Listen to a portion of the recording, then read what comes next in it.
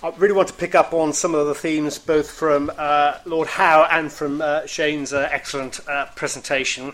And really to echo what I said right at the beginning, I do genuinely believe these are the most radical reforms to the NHS since its inception. Ambitious, bold, risky, lots of opportunities, but many real challenges too. And it's a cliche, but yet the devil really is in the detail in making GP commissioning work. And despite the consultation document on commissioning, a lot of that detail is missing. So it's very helpful to hear Lord Howe say this is a real consultation. The views that are fed in from you and from others will make a difference. And I want to really develop that theme in my presentation, because it seems to me the radicalism of the white paper and the reforms is very much represented by GP commissioning linked to the abolition of PCTs and strategic health authorities. If you go back over the last 20 years, start with the internal market and then the further iterations we've had since then, I think there's a fair consensus that throughout that period of time, commissioning has often been the weak link in those reforms, partly because of skills shortages, which world-class commissioning has begun to address, but I would say much more because of the inherent difficulties of really commissioning healthcare on a world-class basis. When world-class commissioning first came in under Mark Britnell and the previous government, I often said that if we ever achieved world-class commissioning, it would be a world-class first, because I did a piece of work commissioned by the West Midlands SHA about 3 or 4 years ago. They asked us, when I was in my previous role, to look at the evidence and international experience around commissioning.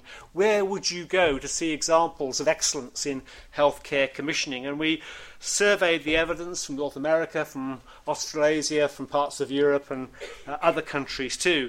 And the bottom line conclusion then, and I'd say now, is in no healthcare system is healthcare commissioning done consistently well. And that doesn't mean to say you can't find examples that we can learn from in other countries, but they are precisely that. They are examples rather than system-wide illustrations that we can perhaps adapt and learn from. And the reason for that, if I can just be academic and wear my professorial hat for a moment, is to be found, I think, in a branch of economics called transaction cost economics. This is the branch of economics which looks at what circumstances is it appropriate to use contracts, market-based relationships to, if you like, build up a commissioner-provider system, as opposed to what kind of circumstances would you want to internalise, work through a hierarchy rather than work through a contractual arrangement. And people like Oliver Williamson and Coase and Nobel laureates in economics have written extensively in this area. And if I can summarise a vast body of theory in a couple of sentences and probably do nothing like justice to it, the argument goes when you're talking about manufacturing or markets in things like car components, or indeed if you're thinking about building projects, yes, that is where markets and contracts work, because you can define the product, you can write a complete contract, and a commissioner has confidence that they can work effectively in those kinds of markets.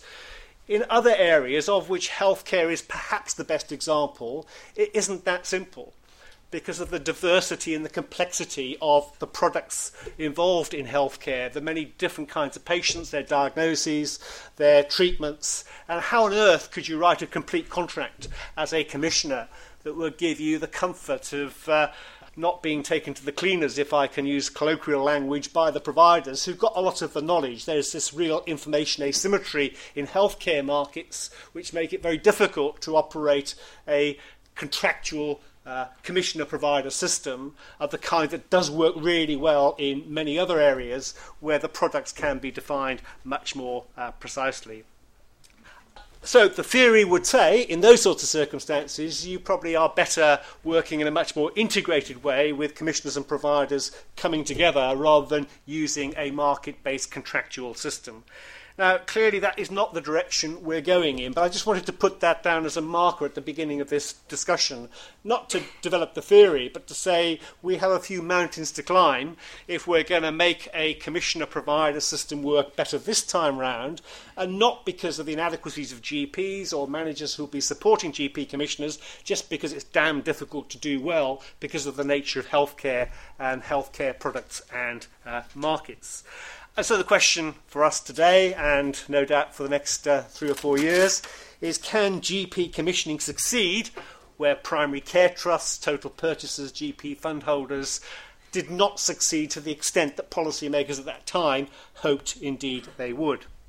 And that's where the paper that I wrote in my previous role that was published in June this year, Lessons from Across the Pond and from the NHS, is relevant, I hope, to our discussion today, and you can get it as a free download from the University of Birmingham Health Services Management Centre website.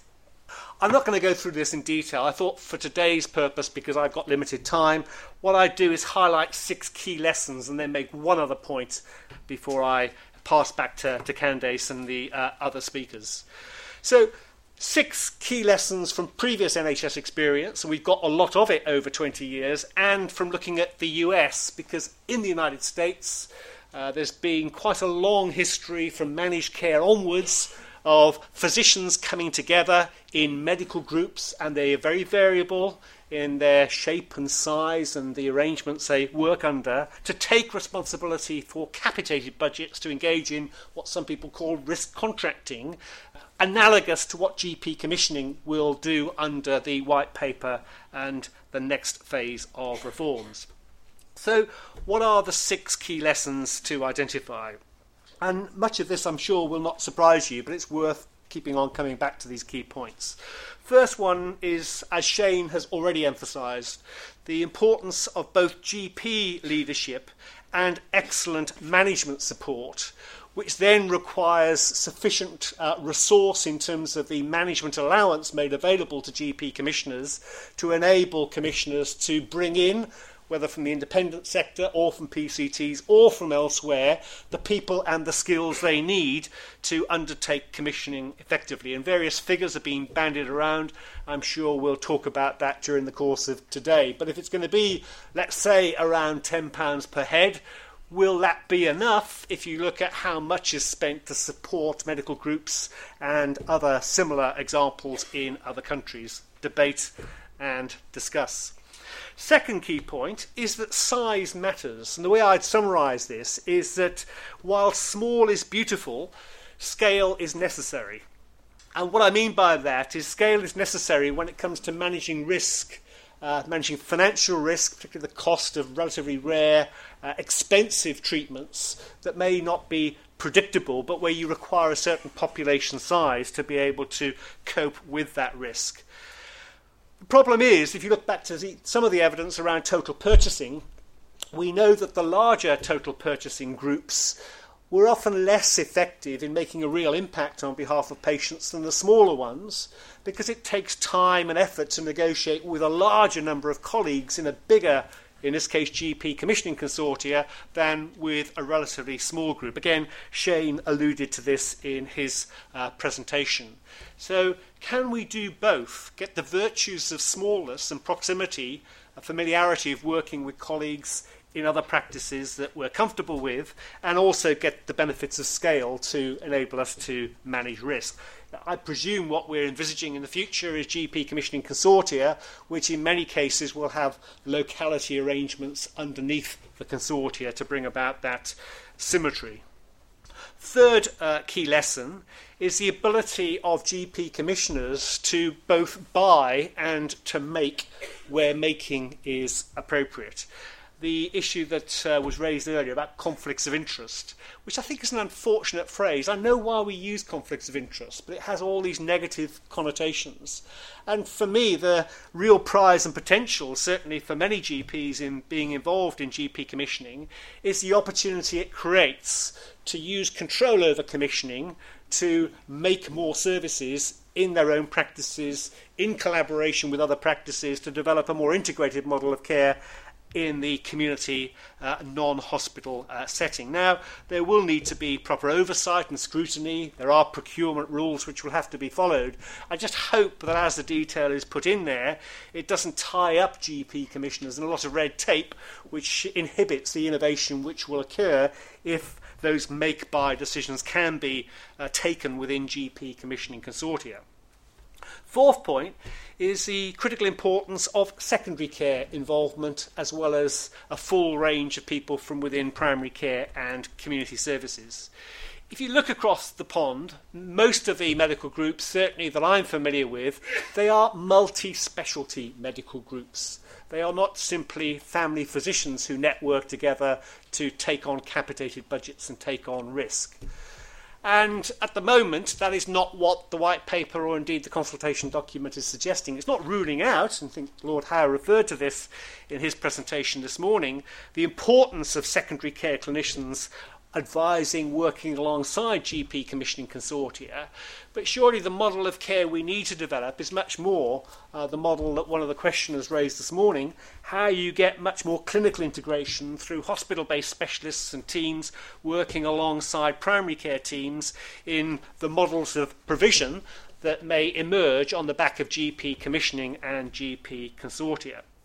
And you see this in the States, not just in the multi-specialty medical groups, but also in the alliances you get between some of those groups and the hospitals that they work with. Physician-hospital integration, virtual, not real. We're not talking about creating mega monopolies here, but there is clear merit in doing that, where it enables you to introduce models of care which are more effective. My fifth point is the importance of partnership, again, in the States, between the medical groups and the capitated budgets they have and the health plans that they often work with in receiving those capitated budgets and delivering care to the patients and the members that they serve. And I've visited a number of the big health plans, particularly in Massachusetts around Boston, because it happens that the medical groups there are especially well developed, as they are in California and some other states.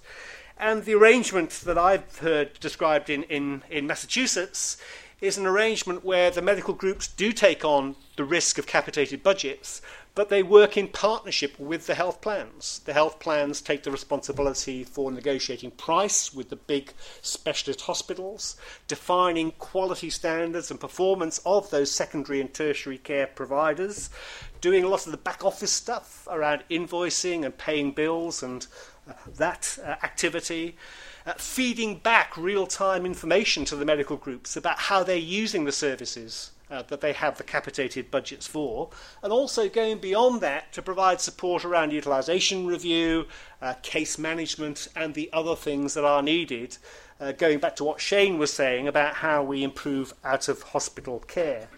So it requires a partnership between a health plan that carries out some of those functions and medical groups willing to take on risk. We're removing SHAs, we're removing PCTs, which potentially could perform the health plan type role. And so it raises for me a question about, is that the right thing to do? Who will fill the gap that might exist as a consequence? But it leads into the sixth point I wanted to make, which is where will be the capacity for what I would call local systems leadership under our arrangements. We know that there are many things that can be done really well, much better by GP commissioners through consortia arrangements. But I would suggest there are some things that will be done less well at that level. If we're talking about how we achieve better outcomes by concentrating certain services like stroke services or trauma services in fewer centres, then that's come about in London and Manchester and other places through a degree of planning and systems leadership which PCTs individually or collectively have brought to bear. I'm not at all clear where local systems leadership rests in the NHS in the future, post-2013, and that, I think, is a cause for some concern. The last point I want to make, because I'm conscious I'm running out of time, is not so much a lesson from previous NHS experience or indeed from across the pond, but it is about some of the real potential in GP commissioning consortia for improving the quality of primary medical care practice itself. I think the intriguing prospect opened up by the consultation document and the detail there is that if a proportion of practice income is going to be dependent on consortia performance and a quality premium is going to be payable based on that performance, not through extra money, but we're talking about using existing funds differently because there is no extra money, that for me changes the whole dynamic within general practice, in the sense of opening up much more possibility for real serious peer comparison of performance, peer review, and ultimately peer pressure to achieve change, to reduce variation, perhaps to achieve more standardisation or conformity in line with consortia-developed approaches, not just what individual practices wish to do or choose to do. So could GP commissioning end up having a bigger impact on primary medical care provision than perhaps on the commissioning of secondary care with the opportunities this creates? And then how many talented and brave GP leaders are there who will step up to the plate on all this to take on that job of challenging their peers, driving up standards in a way which I think could be really beneficial around the objectives that Lord Howe was talking about, but is new and quite frightening territory given the history of general practice and primary medical care so far. So just some questions for discussion. Thanks.